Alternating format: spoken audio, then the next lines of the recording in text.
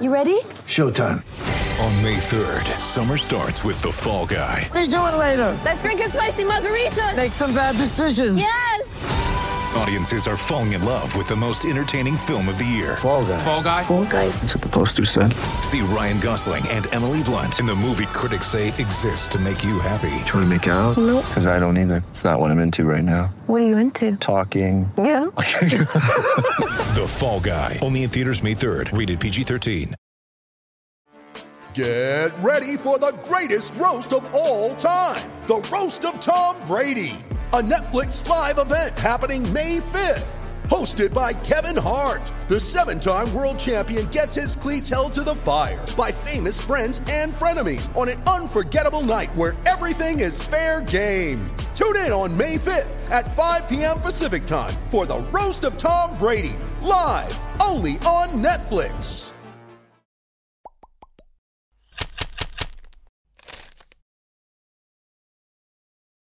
Moments ago, we got off a conference call with Celtics Gordon Hayward to see how he's been spending the time during this NBA suspension. I'm Sierra Goodwill here with Mike Petralia. Obviously, NBA players all dealing with the situation a little differently, and they are all approaching their ability to stay fit, both mentally and physically, in different ways, depending on, the space and the access that they have to training materials. But you asked specifically about the emotional toll this has had on Hayward so far.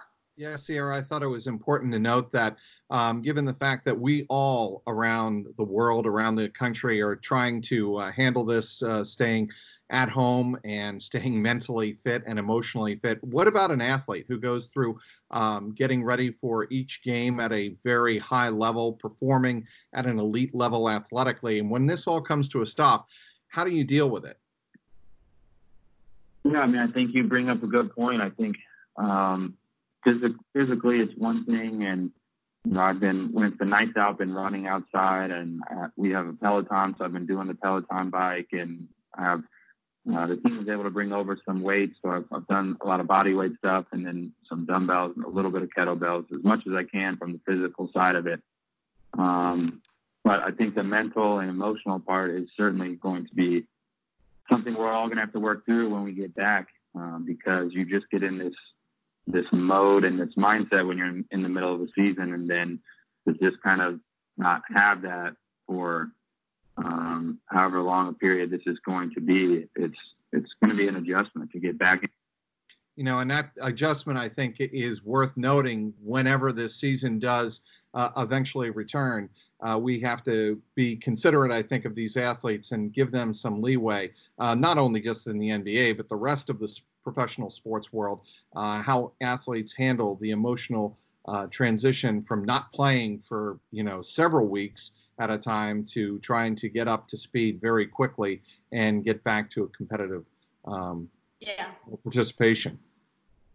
And Gordon was also saying how it was really scary, especially those first couple of weeks when all of this happened, because the Celtics had obviously just played the Jazz. We now know it wasn't just Rudy Gobert who was potentially carrying coronavirus, but his wife is pregnant with their 4th child. They have 3 young kids at home. So obviously a really scary time that definitely took his focus away from basketball for multiple weeks, as it should have. But now Gordon Hayward was also talking about how to ease back into the season after this long of a layoff. And he said players are definitely going to need at least 2 to 3 weeks with trainers to get back up to speed, get their legs moving again, get their endurance back up.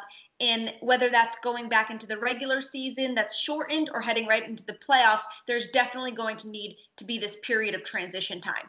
Yeah, and the uncertainty is definitely, or was definitely, present in Gordon's comments. He just doesn't know. Nobody, I think, none of the players in the NBA know. There are obviously discussions at the very, very highest levels in the NBA about what to do possibly. Obviously, everybody knows about the talks of possibly resuming in one location out in Las Vegas. I don't know how far along those talks are, but certainly the players are just like us, kind of in the dark, waiting for some type of decision to be made. With currently no NBA, NHL, or MLB, you might think there's nothing to bet on. Well, you'd be wrong. Our exclusive partner BetOnline still has hundreds of sports events and games to wager on, or let them bring Vegas to you with their online casino and blackjack. All open 24 hours a day and all online, including their $750,000 poker series. If you're into props and entertainment betting, you can still bet on Survivor, Big Brother, American Idol, stock prices, and even the weather.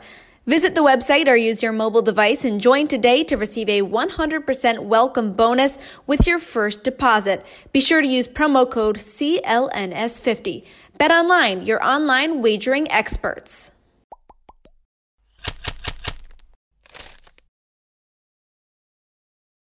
ESPN is getting creative with their content during this unprecedented time and televising an NBA horse challenge. Yes, the game we all used to play in our driveways with our friends growing up. I'm Sierra Goodwill here with Mike Petraglia. So that begs the question, which Celtics player, if a current Celtics player were to be involved in this horse challenge, do you think would be the best at it? Okay, I'm going to have two answers for you, Sierra. Okay. One is, who do I most want to see play horse? That would be Marcus Smart, because I think you and me have seen him pregame shoot from any angle, on or just off the court, behind the basket. He does it all. I think Marcus Smart would be the most entertaining in a situation like that. Who would be the best? I think Jason Tatum. I mean, I don't think there's anybody on the Celtics who has hit more shots from different angles, both in motion or a set shot, than Jason Tatum. I was tied between two of them, and one of them was Marcus Smart, because he doesn't leave the court for pregame warmups until he hits that off the court, behind the back, long three-point shot, and he hits it before every single game. So he's definitely practiced his trick shots a bit.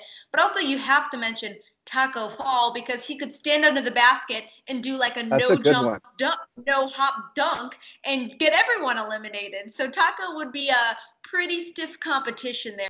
Well, I like that. That's outside the box, Sierra. I also would like to see like some of the more athletic players on the Celtics try to compete. Obviously, Jason Tatum and Marcus Smart are very athletic, but you have to think Jaylen Brown could probably take off from the free throw line and dunk. He would be another one. He would be also somebody else who has athletic moves out there, even though it's not a dunking contest, it's horse. I get that.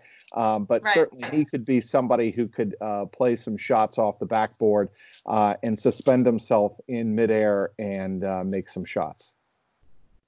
Absolutely. And former Celtics player Paul Pierce is actually going to be competing in this horse challenge. Are you excited to watch him play?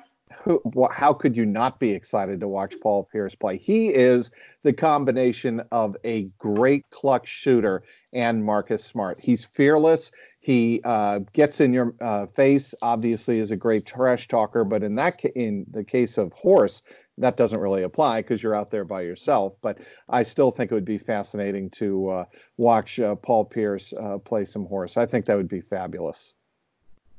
Are you going to tune in, Tregs? Is this something that interests you? It is. I think just to see guys try to entertain one another on the court, and if it's a genuine type of competition, this is something that would pique my interest. We're all deprived from sports, so I guess we'll take it anyway we can get it. Yes, for all the rest of our Celtics content, head to our website at clnsmedia.com and subscribe to our YouTube channel at Celtics All Access.